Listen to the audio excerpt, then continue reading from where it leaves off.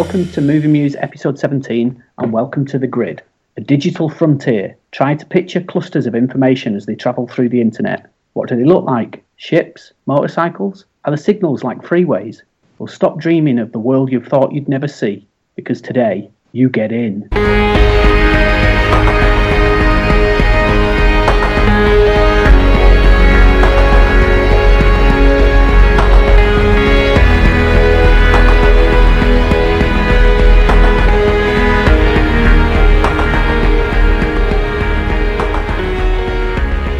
In case you haven't guessed it from my poorly paraphrased intro, this episode celebrates the 35th birthday of one of the most iconic films from the golden age of computing, the time when machines infiltrated our homes and offices en masse and the modern world as we know it truly began.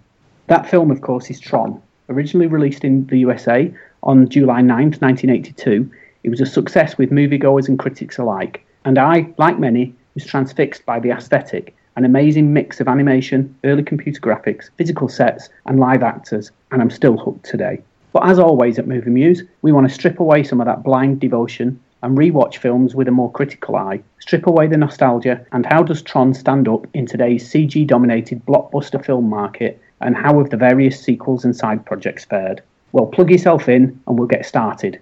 I'm your host, Gordon Sinclair, and I fight for the users. To help me interrogate the mainframe, let me introduce you to the team. Simon Blue Rinsler Burton. Good evening. And Matt Clueless Korn. Good evening. Written and directed by Steve Lisberger and starring Jeff Bridges and Bruce Boxleitner, Tron tells the story of Kevin Flynn, a young programmer who finds himself transported inside the inner workings of a computer mainframe. Inside the system, he must interact with programs, such as the titular Tron, in order to escape back to the real world.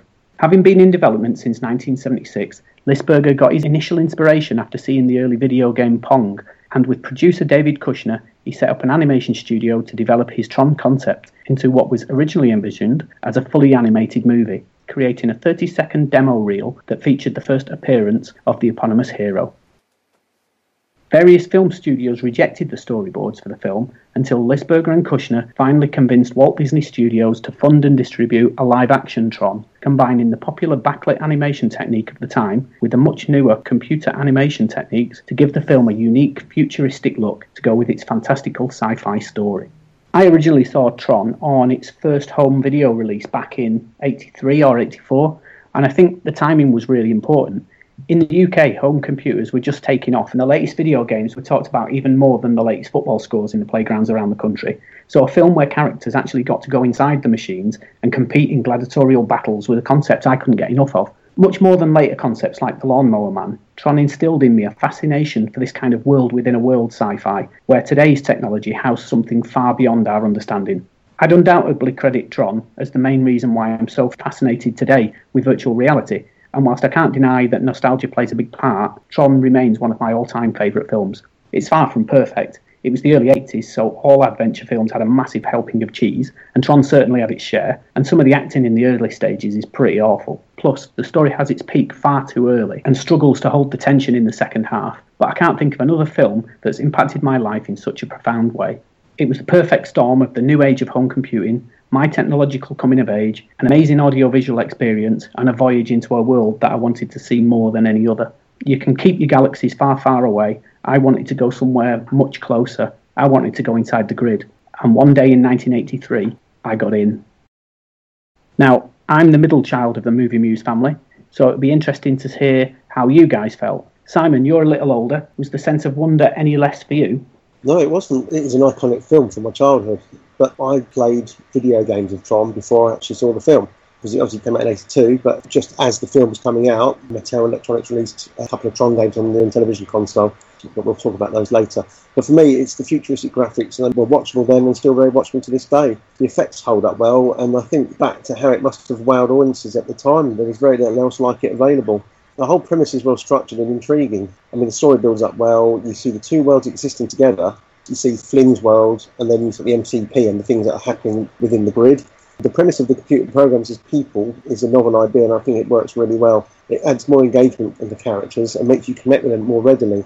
And this was been a brave idea, especially in 1982, when most of the film's audiences were only getting to grips with the technology of computers at that time, or maybe not even experienced one for themselves. It seems the story was a sort of warning to us that computers were a very powerful entity and should be treated with caution, and if misused they could cause all sorts of mayhem. But the Tron character also portrayed them in the way they can be used for good, and people should not be so sceptical of them. And this was very much an exercise, I think, in educating the masses on the intricacies of computers, interwoven with a good versus evil plot prevailing so as not to frighten the populace into thinking the fledgling computers and their networks were evil and witchcraft, and that would be shunned. It did bring computers to the forefront of people's mindset as such. Was a brave move by Disney, and it makes the film a classic to me in its own right, which I find an enjoyable slice of 80s prestige. And even today, I still can sit and watch Tron and still really enjoy it, and I revel in the graphics and the sets and the sounds and everything else. My favourite part of it is the bit when Flynn's first in there, and he looks down and he sees Tron having a disc fight with the guys. I love that scene when Tron's taking out the guys with the discs, and he goes, "Who's that guy?" "Oh, that's Tron. He fights for the users." So, yeah, I think it's excellent. And, when I did get to see the film in video around 84, it didn't let me down. But as I say, I experienced it in computer games first, which I was actually on the grid before I saw the film. That's really interesting that you say about it being a warning about computers, because that became quite a theme afterwards, that whole fascination with computers and the power that they have. Obviously, a year later, we had War Games that took it to a whole new level, but I think Tron was probably the catalyst for all of those. And, yeah, that's another aspect that I hadn't thought of. Matt, you're the baby of the group, so how did Tron affect your life? Well, it's nice to be called the baby of the group at my age, but I don't think I saw Tron when I was a kid, really. I was 6 when it came out, and I never remember seeing the film completely until possibly even into the 90s. It wasn't a film that had any great impact on me during my childhood. I think, if anything, highlighted the interface between man and computer more. It would have been War Games or even The Last Starfighter. And as a result, I'm not really a big fan of Tron, and I've watched it a number of times, and I just don't get it. I just don't get why people think it's so great. I do think it was visually spectacular, undoubtedly, for its time, and I do think that the pure CGI sequences still look pretty good now. The blue screen stuff and the sort of ray-traced animation doesn't look so good now, but the out-and-out CGI effects still hold up pretty well, I think, which is quite an achievement given that they were the first CGI effects ever done, really. The story and characters, though, to me are really boring and almost instantly forgettable, to the point where I watched Tron a week and a half ago and I couldn't tell you what the plot is now. The characters are pretty much all the same and largely non-existent in terms of any kind of interesting qualities to them. I also think it's kind of weird that it's a Disney film because it doesn't really seem very family friendly. It's got this family friendly premise of people living inside computers and all that kind of stuff, but it seems to have the intention of some darker sort of higher concept film, but never really realises that, probably because it was supposed to be a family friendly Disney film, so it kind of falls somewhere in between, where it's got the whiz bang of the light cycle sequence, for example, but then these more sort of subtle, subdued sort of things going on as well. The film is very much got the structure of a video game, which is obviously quite ironic, with various stages like the one that Simon's just mentioned, and then obviously the light cycles and various other stages where you've got to pilot one of the big tank things or whatever they are, and then eventually ending with the giant baddie that you've got to defeat. To me, it's just all style and no substance. It looks great for its time. There's just no substance to the plot or the characters at all for me. And to call it a classic, to me, is insulting to films from the same era that have an interesting plot and characters. So stuff like Star Wars, obviously Star Trek, Back to the Future, Ghostbusters all came out in similar sort of era. And they've all got that pushing the boundaries of special effects aspect to them, but also a plot and characters that stand out as well as the special effects. So to me, as I mentioned, Last Starfighter is actually a better example of this kind of genre. I find that more enjoyable than Tron. I think there's a few things I'd say in response to that. First one, Burn the Heretic, obviously. But your comment about the computer graphics elements standing up today compared to the live action and animated sequences, I'm completely the opposite with you. I think that the non-CGI stuff is far better and stands up far stronger today, because we are looking at something from 30 years ago. Even if I'm watching it today, I don't need it to have today's quality of animation and that kind of thing, because it's telling me a story from 35 years ago.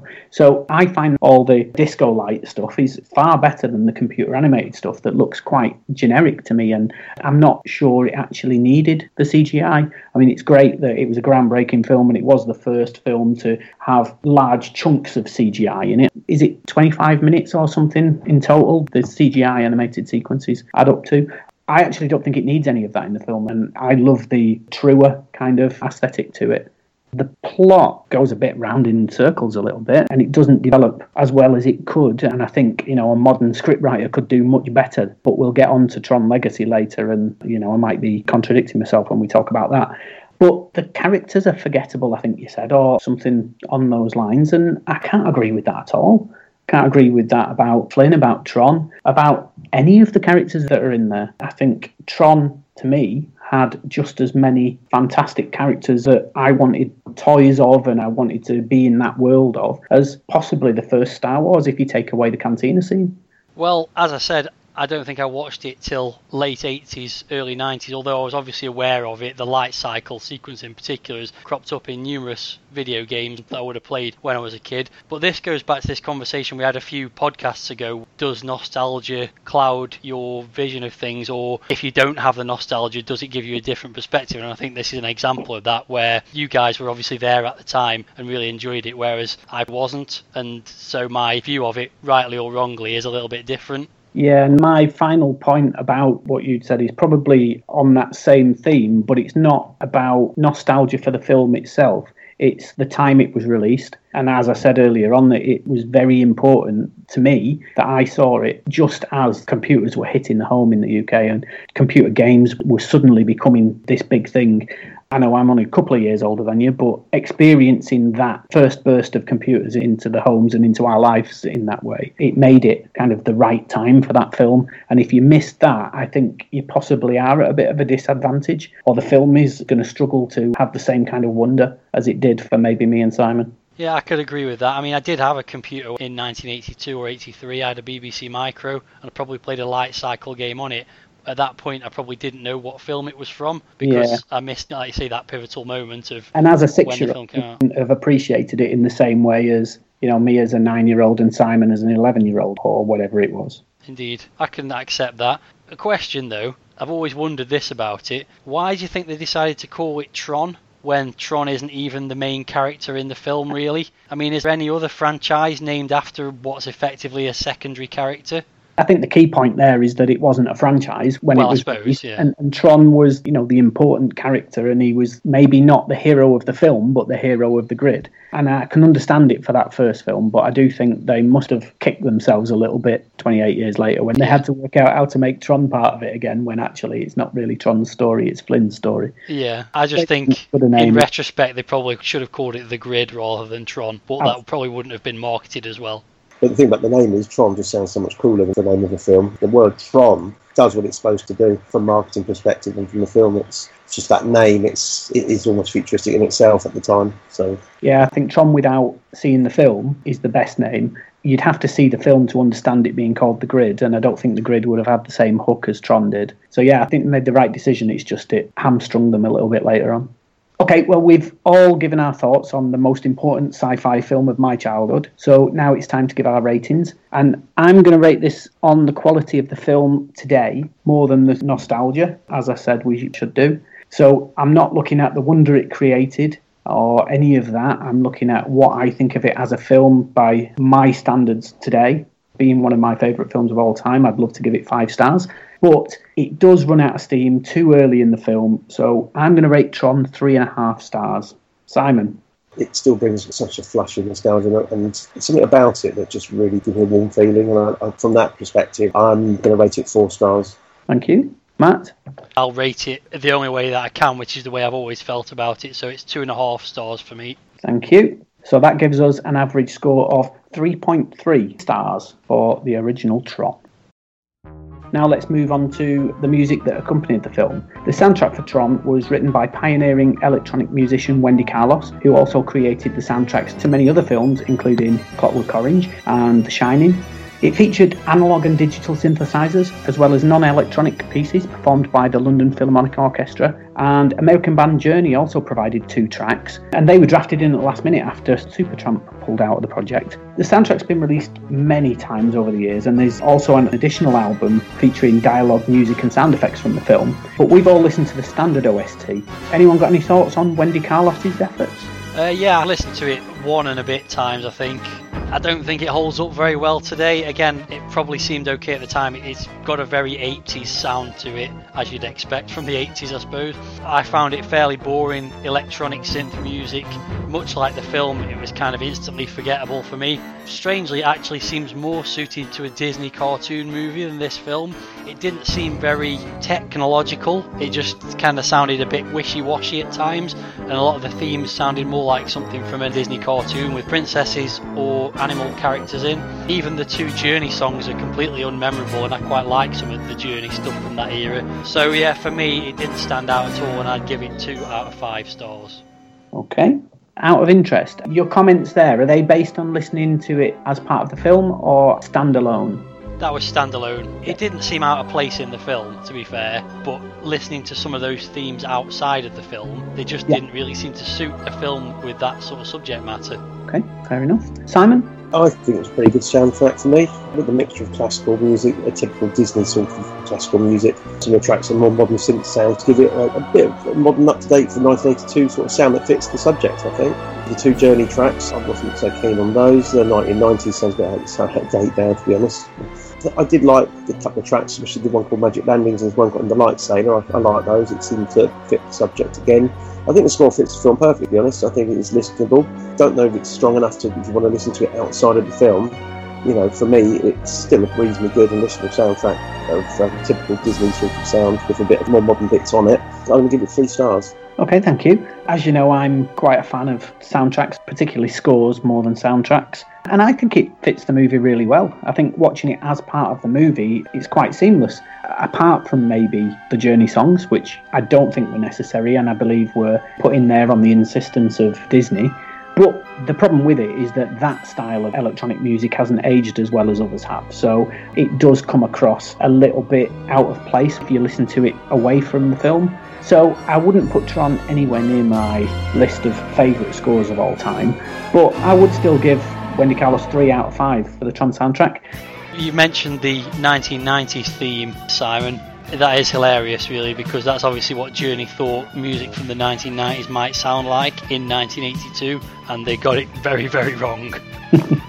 Okay, well that gives us an average score of 2.7, which is a little bit disappointing if I'm honest, but we'll give Wendy Carlos her dues. It was the 1980s and music and life has moved on quite a lot since then. We finished with the original Tron movie now, and it's time to look at the sequel. After another typically long production, and almost 30 years after the original film was released, Tron Legacy launched at the end of 2010, with stars Bridges and Boxleitner both reprising the roles. Legacy informs us that 8 years after the original film, Kevin Flynn, now the CEO of Encom, mysteriously disappears and is not seen or heard of for the next 20 years. In that time, Encom has become a billion-dollar business, but the primary shareholder, Flynn's son Sam, has little interest and has taken to carrying out an annual prank on the business to mark his father's disappearance. After bailing Sam out of prison following his latest stunt, Flynn's ex-business partner tells Sam of a strange message on a long-disconnected pager, and Sam duly investigates, only to find himself transported into the grid, and there he must fight the programs loyal to the system dictator. Legacy borrows from and builds on many of the themes from the original Tron, but thanks to the stunning visuals and acclaimed soundtrack from French electro duo Daft Punk and fresh new acting talent from the likes of Garrett Hedlund and Olivia Wilde, it feels brand new. Again, the film isn't perfect, and just as before, the last third of the film struggles to keep pace. Probably the biggest concern, however, is the de-aging of Jeff Bridges for the character Clue. This is a story where Clue, being a digital representation of Flynn, is perfectly acceptable, but unfortunately we're caught between the CGI looking too real to be deliberately digitised and not real enough to be actually real, and that causes some kind of brain melt for me, and I end up staring at Clue's face rather than thinking about what's going on. I really struggled with that bit. But the evolution of the grid is no less wondrous, and modern updates of the light cycles and the discs battle arenas are every bit as satisfying as they should be. And even Michael Sheen puts in a great performance as a Bowie/Frankenfurter club owner. Overall, I think Legacy lived up to my expectations for a sequel. Maybe it didn't live up to my hopes, but certainly to my expectations. But the main thing is the grid's still alive, and it's still active, and I really hope we get to visit it there again soon. What about you, Matthew? Well, I agree with a lot of what you said there. Much like the original, it looks really good and the updated graphical style is great. But again, for me, it's a little bit style over substance. The story, as you said, is pretty similar to the original with a lot of the same sequences, albeit maybe not in quite the same order. The light cycle duel is really good, really well done. I found the plot similarly boring, unfortunately, to the original Tron. They're all kind of in this world, but none of them seems to be having any fun in it. And I think that's my problem with it, is basically there's not a lot of humour in it. It's just a bit serious, and in that sort of world you just feel like maybe they should be having a bit more fun. The CG de-aging of Jeff Bridges as Clue, as you mentioned, is pretty bad in the environment that he inhabits. He's obviously supposed to be a computerised thing anyway, so it sort of didn't bother me too much. Jeff Bridges as Kevin Flynn, however, is a bit of a joke to me. I think virtually every character he's played since The Big Lebowski, he just seems to become a variant of his dude character from that film. And there's a bit in Tron Legacy where he says something like, "Stop killing my Zen, dude." Don't know the exact line, but basically it just sounds like the dude from The Big Lebowski and not Kevin Flynn. So I don't know, he just didn't work for me at all. And also, if he's this top-notch programming genius, shouldn't he have been able to work out how to outthink the programs in the game world and get out? I just felt like he wasn't trying hard enough to get out of there, and it just seemed a bit contrived, I suppose. There's a couple of characters mentioned that this world's like perfection. Well, if it's perfection, why is it always dark? You'd think a perfect world would have a bit of daylight, and there's also these barren organic wastelands, but it's supposed to be a digital world, and if it was created or formed by digital things, you'd think it would all be digital, and yet for some reason it's got these dirty wastelands out in the outskirts of the city. So all that stuff didn't really sit very well with me. I do think story-wise it's probably marginally better than the original for me, and it's definitely redeemed a bit by the presence of some very sexy ladies in it, but ultimately not even Olivia Wilde in a skin-tight suit can save this from mediocrity. Well, as normally happens, I've got a few issues with what you've said. I can't accept that you think that the programs should be having more fun. You think in your computer that the programs that somebody's given a routine to follow should be off having fun and not doing what you're asking them to do. None of them are following a routine, they're all just doing their own thing. Well, and the point was that characters said that this world was a perfect world. Yeah, but how can it be a perfect world if it's all oppressed by this nasty Clue guy? It wasn't like that originally. Clue took over and forced this enslavement on them. The other point is around the wastelands and the organic, and, this should be digital perfection. But some of that is covered, particularly when Olivia Wilde's character, who I think is possibly the sexiest movie character ever on film, when Cora comes into the film, a lot of that's explained around the ISOs. This is not supposed to happen. This is something that's happened against the plan. So I think some of that is kind of discussed when they talk about the ISOs, and obviously that's what causes Clue to destroy them because of this beautiful power that's suddenly been created out of nothing. But, asking for daylight in a computer world is a bit much, don't you think? I don't know. I was just sitting there watching and going, why is it always dark? Because they were talking about it being nighttime, and I'm like, well, it's never light. Jeff Bridges, at one point, he goes to bed, and it's like, well, why are you suddenly tired and going to bed in this digital world where everything's alive all the time? I don't know. It was just bollocks, basically.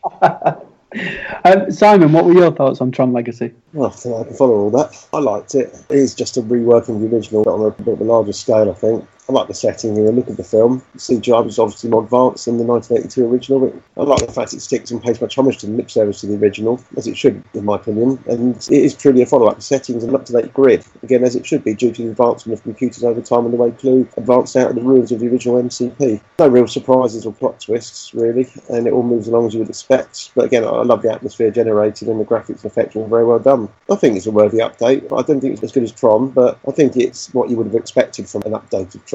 Okay, well, let's go around and give our scores. If it wasn't for the slightly dull third act, I'd be singing Tron Legacy's praises all day. I think the first hour is just stunning, up to the point where Cora's arm gets chopped off. I think the film's fantastic, but then when we go off onto this Star Sailor or whatever it's called that flies them to try and escape, I just found that whole ending piece detracted from what was an absolutely brilliant film up to that point. So it's another one that I don't like scoring it down, but I'm going to have to give it 3.5 stars, the same as the original. Matt, do you want to let us down now? Yeah, boring nonsense, 2.5 stars. Simon? It's just a good update of the original, but I'd give it 3 stars. Right then, so that gives us an average score of 3 out of 5 for Tron Legacy. Not quite as good as the original, but still quite a good score, especially when we've got a big detractor on our team. I do have a theory as to why I'm not a fan of Tron as well. I realised this after I watched them both again. I think it's because I'm a computer programmer by profession, and I know that programming computers and computer programs are incredibly boring, and there's no way this stuff's actually happening. There's nothing can make computer programming exciting, not even Tron. And I think that's why I'm just not a fan of it, because I just think it's bullshit, basically. Okay, so that's a fair comment, one that I can't argue with, having no programming skills at all. Right then, let's talk about the soundtrack. I recently ran a poll on the Tron Lives Facebook group, and if you want to chat to 2,500 Tron fans, sign yourself up to the Tron Lives Facebook group. And I put a poll on there to ask which was the best loved soundtrack from Tron. So we had Tron Legacy, the Legacy Remix album, and the Tron Uprising Cartoons soundtrack. And it was very little surprise to see that Legacy took over 70% of the vote and won by an absolute mile. And a big part of my enjoyment of Tron Legacy is the soundtrack and the way that Daft Punk fused their trademark electronica with orchestral themes, and it's just beautifully realised. The soundtrack is full of deliberate and delicious repetition, echoing the loops and routines of the digital world, while the futuristic orchestral elements give me goosebumps every time I listen to it, and I don't think I've heard a more complete score in quite some time. So I'm a huge fan of the Tron Legacy soundtrack. I am a Daft Punk fan outside of Tron, but not really their newer, more commercial stuff. So to see them doing something more recent that has been this good has also given me a lot of faith in them as a band. So what about you, Simon? As you know, I'm not a massive OST fan, but I was quite looking forward to it when I first saw it was Daft Punk generally producing it. But ultimately, it left me a bit disappointed, to be honest. I just found it quite tedious as a standalone listen with all the tracks sounding very similar. Not much in the way of it sounding very Daft Punky, to be honest. That said, there are a few tracks that stood out. End of Line is very good, as is Disc Wars. And the arena does make you imagine a vast arena filled with maddening crowd baying for blood, or in this case, pixels. To be fair, I did like it more on a second listen, which I listened to today. I just think overall I expected Daft Punk to come up with a bit more Daft Punky, as I said, and not so stunning classical fare, but I suppose you can't have that in a film just of no their track, so I can see why it was done that way. It wasn't as bad on my first listen, but overall I was a bit disappointed. Okay, fair points. Matt? I've listened to it a few times actually. I listened to it twice before I watched the film, and then watched the film, and then listened to the soundtrack mostly again. In some ways I feel very similar to what Simon said, and a lot of people have raved about it, not just you. There's a guy I work with who's a really big fan of this soundtrack as well. I'm not a massive techno or dance music fan, but I don't mind some of the earlier Daft Punk stuff, so I was looking forward to listening to it just like Simon. And I think, having listened to it a few times, it works very, very well as a soundtrack in the film, but as a standalone album I found it quite disappointing. And again, like Simon, it just didn't really sound like something Daft Punk would do. The main theme from the film features in about 3 or 4 tracks, I think, and it got to the point where it's getting a bit tedious to hear it again, although I have to say it has been stuck in my head ever since. It reminded me a little bit of a theme from Assault on Precinct 13 by another electronic music maestro, John Carpenter. There's a track on that soundtrack called Julie's Theme, and it's very similar to the main Tron theme. It's probably just coincidence, I'm not suggesting they plagiarised it in any way. But yeah, I found it quite repetitive, which is something you highlighted as a good thing, but to me that wasn't. And many of the tracks are almost sort of incidental music, or seem like they're the intros to a track that isn't complete and it just goes nowhere. And the one Simon mentioned, The Arena, was a prime example of that, because I was really enjoying the first minute of it, and then it ended and I just felt like just carry it on and do a bit more. It may not have all been in the film, but it would have been nice just to continue that track a little bit. Overall, much like the films, it's a bit boring for the most part, but as I said, it does work well within the film.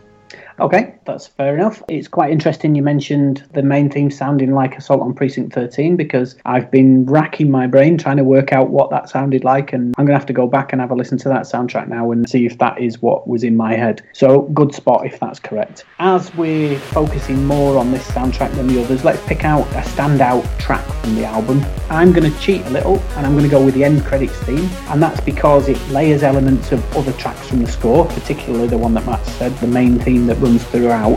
But what I really like about it is the use of this really dirty electronic distortion noise over the top, and it reminds me of classic Daft Punk from the Homework period. And whenever I watch the film, I always stay to the end of that song during the credits, and then I can turn it off as soon as that finishes. So my favourite track from that is the end credits theme. Simon, do you have a standout track? Yeah, my one's the early track. It's not a long track, unfortunately, but it's Son of Flynn. It's very electronic. It's good out in the sea of mostly classical music, obviously. It reminded me of early days like Commodore 64 style, and albeit short, I had it humming in my head afterwards, which is obviously a good thing, so it must have been memorable to me. So that was my standout piece of music. Thank you, Simon. Matt, have you got a standout track, or were they all just too boring for you? No, they weren't all boring. It had a few moments, and I think my favourite track was End of Line, which had a bit more going on than a lot of the tracks, although it wasn't one of the longer tracks on the album, to be fair, but it sounded like a complete song. It definitely had an 80s vibe to it, I think, as well. Not a terrible 80s like the Tron score, but good 80s. I don't know, maybe like Human League kind of sound or something like that. I don't know, I can't quite put my finger on it, but it definitely sounded 80s. And it also had some computery sort of blips and beeps going on during it, which I thought fitted the theme of the album and the film quite well. So yeah, End of Line. Okay, well, let's see what our ratings are for the Tron Legacy soundtrack by Daft Punk. I listen to Legacy often in the car or whilst working, and my iTunes count shows well over 50 plays for virtually all the tracks on that album. So I can hardly rate it high enough, and I'm going to give it the first ever full 5 stars since we started reviewing soundtracks. So knock yourself out, you can't knock the score down that much. Simon? The first viewing it probably would have been lower, but on my second listen, I might even give it another try. But I'm going to give it 2.5 stars. Matt? Amazingly, I'm not going to be the one giving it the lowest rating for this particular segment then. I think the more you listen to it, probably the better it gets, and some of those more frustrating songs kind of get forgotten about and you just focus on the ones that do stand out. So from the listens I've had and the fact that it fits in well with the film, 3 stars. Okay, thank you. So that gives Tron Legacy 3.5 out of 5, which puts it joint second with When the Wind Blows behind the awesome Rocky IV. Which is an absolute travesty because it's 100 times better than Rocky IV, but never mind. It's all Simon's fault, that one. You can't blame me for that. Right then, knowing that both of you struggled with the lack of actual fully realised songs on the album, I wonder if the remix album that was released as Tron Legacy Reconfigured a year after the film will be more to your taste. Reconfigured sees a number of tracks remixed by famous, semi-famous and virtually unheard of acts like Moby, Paul Oakenfold and somebody called Comtrues. I don't know if you've heard of him, but I certainly haven't. And these remixes turn some of the score elements into fully fledged tracks, and I think it's a pretty strong effort, even if it is too dubstep for my liking. I do enjoy it, I do listen to it in the car every now and again, and I would give Tron Legacy Reconfigured 3.5 stars. What about you, Matt? Techno music, as I mentioned, is largely not my thing, but the remixes do add a bit more variety than the original soundtrack, as you suspected I might think. Some of it is completely unlistenable to my ears, I just couldn't hack some of it at all. And again, it did start to get boring with the same bass tunes being remixed. I think a couple of them were on there maybe 2 or 3 times, but there are definitely a few interesting moments. The remixes by the more well-known artists such as Crystal Method and Moby are probably the best of the bunch for me, and I'll give it again 3 stars. Simon, what did you think? Yeah, this was better. It was better use of Daft Punk and what they do best, funky dance tracks using the OST as the source material. I obviously like the remixes of Son of Flynn and End of Line. I like them in the original OST, and I think the remixes are pretty good. There's a couple to it, I think they've gone there twice each, but I did like the differences. It does get a little bit repetitive in the track competition, but it is listenable nonetheless. It's not really to my musical taste, but it complements and does. I mean, Level's the original OST, I think. I'll give it 3 stars. So that gives Tron Legacy Reconfigured an average of 3.2 stars from the Movie Muse team.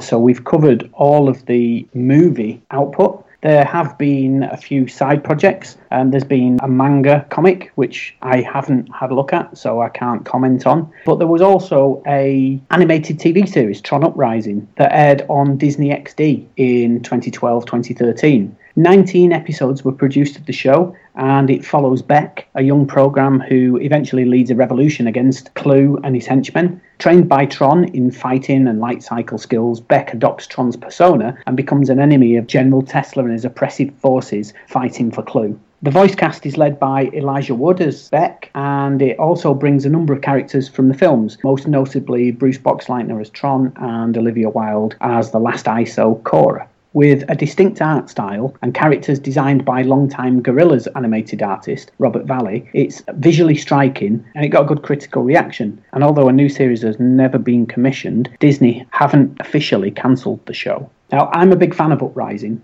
The younger lead characters add a freshness, and the idea that Tron, just like James Bond, Doctor Who, or even our well-loved Ace Rimmer, is just a persona, and that he can go on and on, even when the current host can't, is an uplifting thought. And I was really shocked that a second series wasn't commissioned, but I would definitely watch if one did. I think it takes the story in nice new directions, and I think that there's a massive scope for taking those stories further. But what do you think, Matt? Well, I regret to inform you that I didn't watch any episodes of Tron Uprising, as there's only so much Tron I'm willing to waste my life on. I was hoping to catch the first episode before we recorded the podcast, but I ran out of time, unfortunately. Okay, well, that's fair enough. I actually think you would probably enjoy it more than actual Tron. In fairness, when I realised it was only 20-odd minutes per episode, it was more intriguing to me. I was expecting it to be at least 30 or possibly 45-minute episodes. When I realised it was a bit shorter, I was more interested. And also, I do like Star Wars Rebels, which is another Disney XD production, so I know they can do some good stuff. So I'm a little bit disappointed I didn't have time to watch it, but maybe I'll try an episode at some point. I do think that you'll probably get more out of it. I think it does feel a little bit more modern, and I think it's got more of a hook, and I think it needs to have it because it's on the Disney Channel for a start, so it needs to bring the kids in. But I think it's still telling a reasonably grown-up story. But what about you, Simon? Did you watch Tron Uprising? Yeah, I watched all of them. I've got to say it's a revelation to me. It was excellent. I really loved it. Probably more than the films, to be honest. The animation was excellent. The art style was good. The thing you said about gorillas, I thought I'd seen the style before, but I couldn't quite put my finger on it. It really captures the feel of the Tron world. I like the whole premise of the world in the grid and its networks and transport hubs. The characters are all very good. I particularly like the interaction between the two sets of good and evil. The bad guys like Tesla, Paige and Pablo, and the garage gang of Beck, Zed and Mara. You know, there is humour as well, which I like. There's also morality in the script. I like the way the Renegade has to learn from Tron and then learns from his own experiences along the way. It makes it believable and realistic life story, really. All in all, it's a great series and one I'd recommend, especially the way it ends. Surely another series must be made.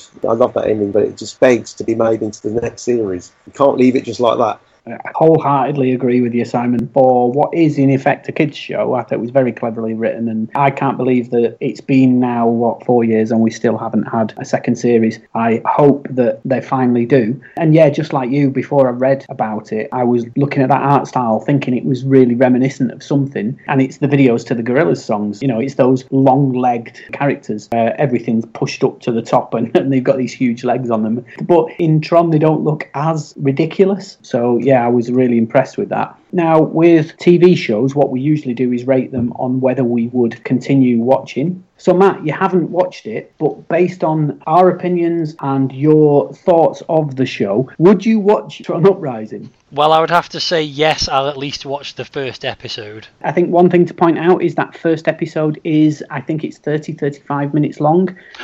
No, that might be too much for me then, I'm afraid. The first episode is kind of a pilot, and then you go into the 20-minute episodes after that. And I would also say that the first episode is nowhere near as good as once it gets going properly. Oh, I've changed my mind now then. So please watch 2 episodes to get a proper opinion. Simon, I assume if a new Tron Uprising was announced, you'd be there watching it with me? Yeah, definitely. Can't let that ending go without seeing what happens. Absolutely. So I think that says that there's a big thumbs up from the Movie Muse team to continue with Tron Uprising. All that's left to talk about now then is the soundtrack to Tron Uprising. Having worked on the arrangement for Daft Punk's Tron Legacy soundtrack, Joseph Trapanese was an obvious choice to score Uprising, and he seamlessly extended that body of work. If I'm being critical, I'd say that it's a little too close to Legacy, and the title track lacks any real substance, but it fits well with the action, and I can listen to it as a standalone album without feeling cheated. So I'm less of a fan, but still a fan of Joseph Trapanese's work. What about you, Simon? This is the only bit that disappointed me in Uprising. It's all pretty much classical music and really should only be listened to in the context of the incidental background music I watch in the series to me. Wasn't overly impressed with it, to be honest, and I wouldn't re-listen to that again.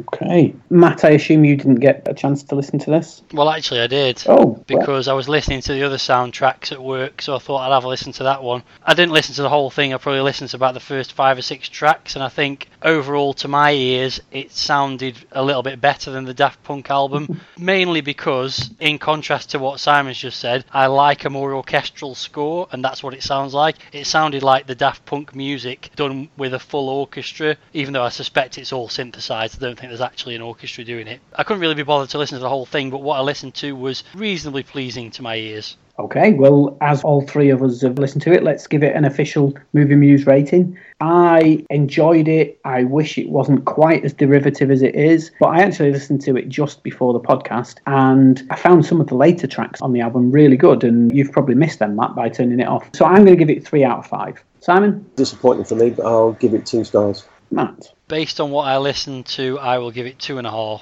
Okay, so that gives us an average score of 2.5. Okay, so we've covered all of the major releases in the Tron universe. So all that's left really is to talk about where Tron could go from here. Tron 3 has been on-off for quite some time, and as I understand it, at least a couple of outline scripts have been produced. I'm in two minds where I would like Tron 3 to go, if anywhere. Sam and Cora in the real world is interesting and could make for a great story, but is that a Tron film? I'm not sure it is, and I'm not sure I would want to waste the Tron license on a real-world film. So I think I would most like to see an exploration of Flynn's time trapped in the grid. So how did Clue become so dominant? How did Flynn get banished? All the themes that were touched on in Legacy, but fleshed out. I see that 20-year period as the greatest scope to continue the franchise. So that's probably, from a film perspective, where I would go with Tron, because it's quite clear Tron isn't dead as a franchise. Disney have already announced some Tron attractions for their theme parks, so Tron will continue, and that almost certainly means more films. So what about you, Matt and Simon? Where could the films go next, or do you want them to go anywhere next? I wouldn't mind seeing another film following on from Legacy. I don't usually don't want to see a real-world film, but I just think somehow it would be quite cool for Clue to become that powerful that he can transpose his armies into the real world. I'd like to see a fleet of recognisers hassling New York or something. It would be just quite fun.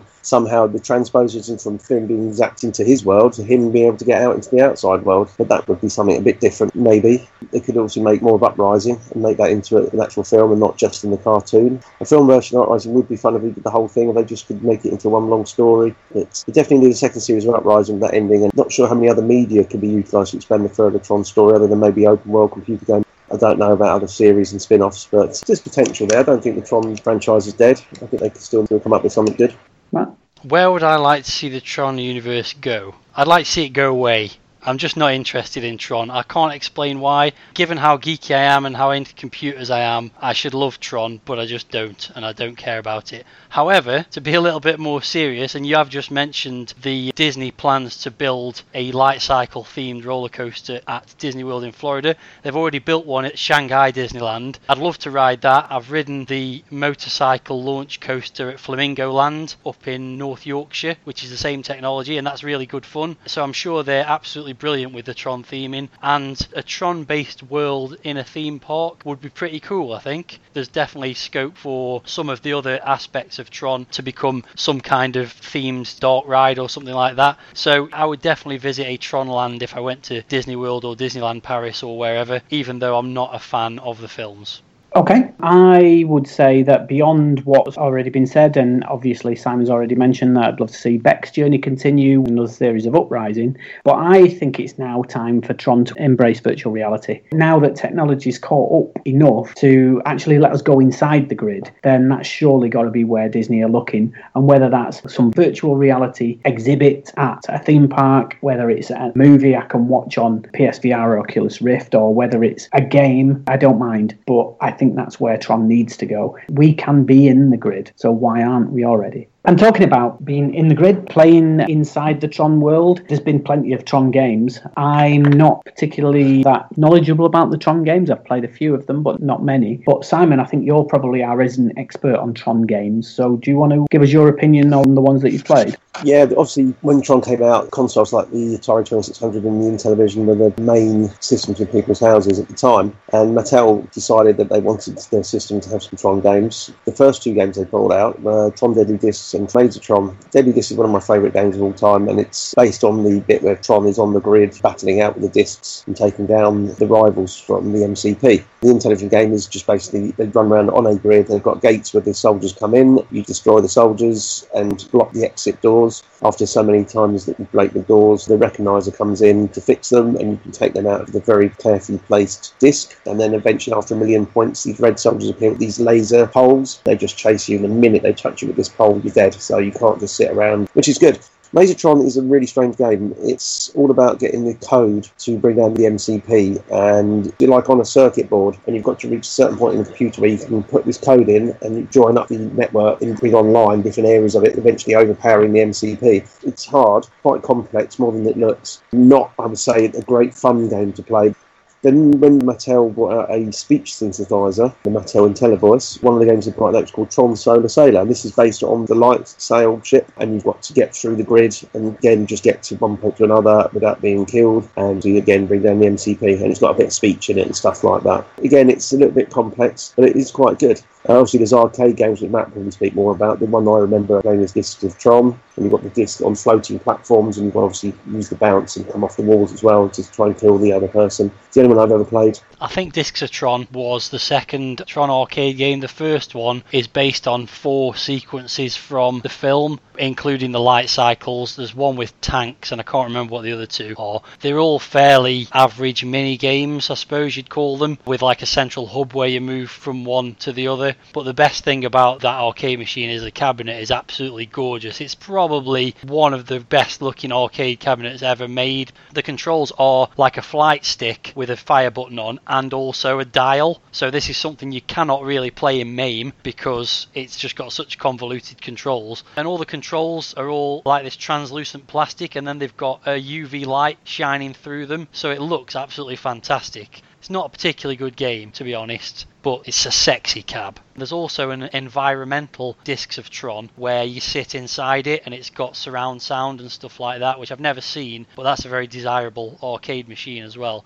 Have either of you played any of the more modern games? There was a game released not long after Tron Legacy, the PS3, I can't remember what it was called, which I remember buying when it first came out and then never playing and selling it. But there's also another game that's out at the moment called Tron Run R, or Runner, I assume you're supposed to say, Run/R, and that's an endless runner kind of game where there's parts where you're running as Tron, I assume, or you're riding a light cycle, and there's all sorts of things going on. It looks a bit like the kind of VR stuff we're getting from Jeff Minter at the moment, or reminiscent of things like Rez, and it looks fun, and I'd rush out to buy it if it wasn't for the fact that it was £20, which I actually think is an amazing amount of money for an endless runner that you usually play on your mobile phone. Has anybody played any of the more recent Tron games? No, I haven't. I was reading about them. There's a Tron 2.0 game for the PC that was released in the 90s sometime, I think, or maybe early 2000s, which was commissioned by the guy that directed the first film, so it was considered a continuation of the Tron story until they made Tron Legacy.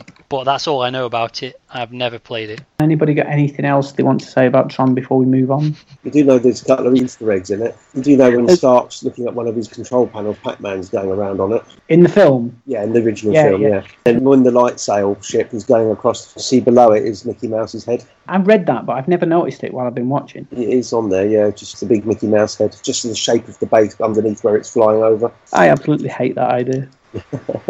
Okay, well, thanks guys for your opinions, and thanks Matt for destroying my childhood. Before we de-res, there's just enough time for Simon to let us know about our next special feature podcast. Right, when an adult gamer of a certain age, and I mean a certain age, I mean of the PlayStation generation, is asked to name an iconic game character, normally only one springs to mind, and that is a certain young lady by the name of Lara Croft, a powerhouse of gaming character that has been a symbol of the new generation of gaming media. From the early PlayStation games to blockbuster movies, the Movie News team will explore the world of Lara, raid a few tombs of knowledge, explore the culture of core designs, creation, and the effect and lasting legacy of Miss Croft and her influence on the gaming, film and merchandise industries and beyond. So we'd like you to join us for our exploration, and we may find the treasure at the end of the final level. Thanks for that, Simon. We'll see you soon.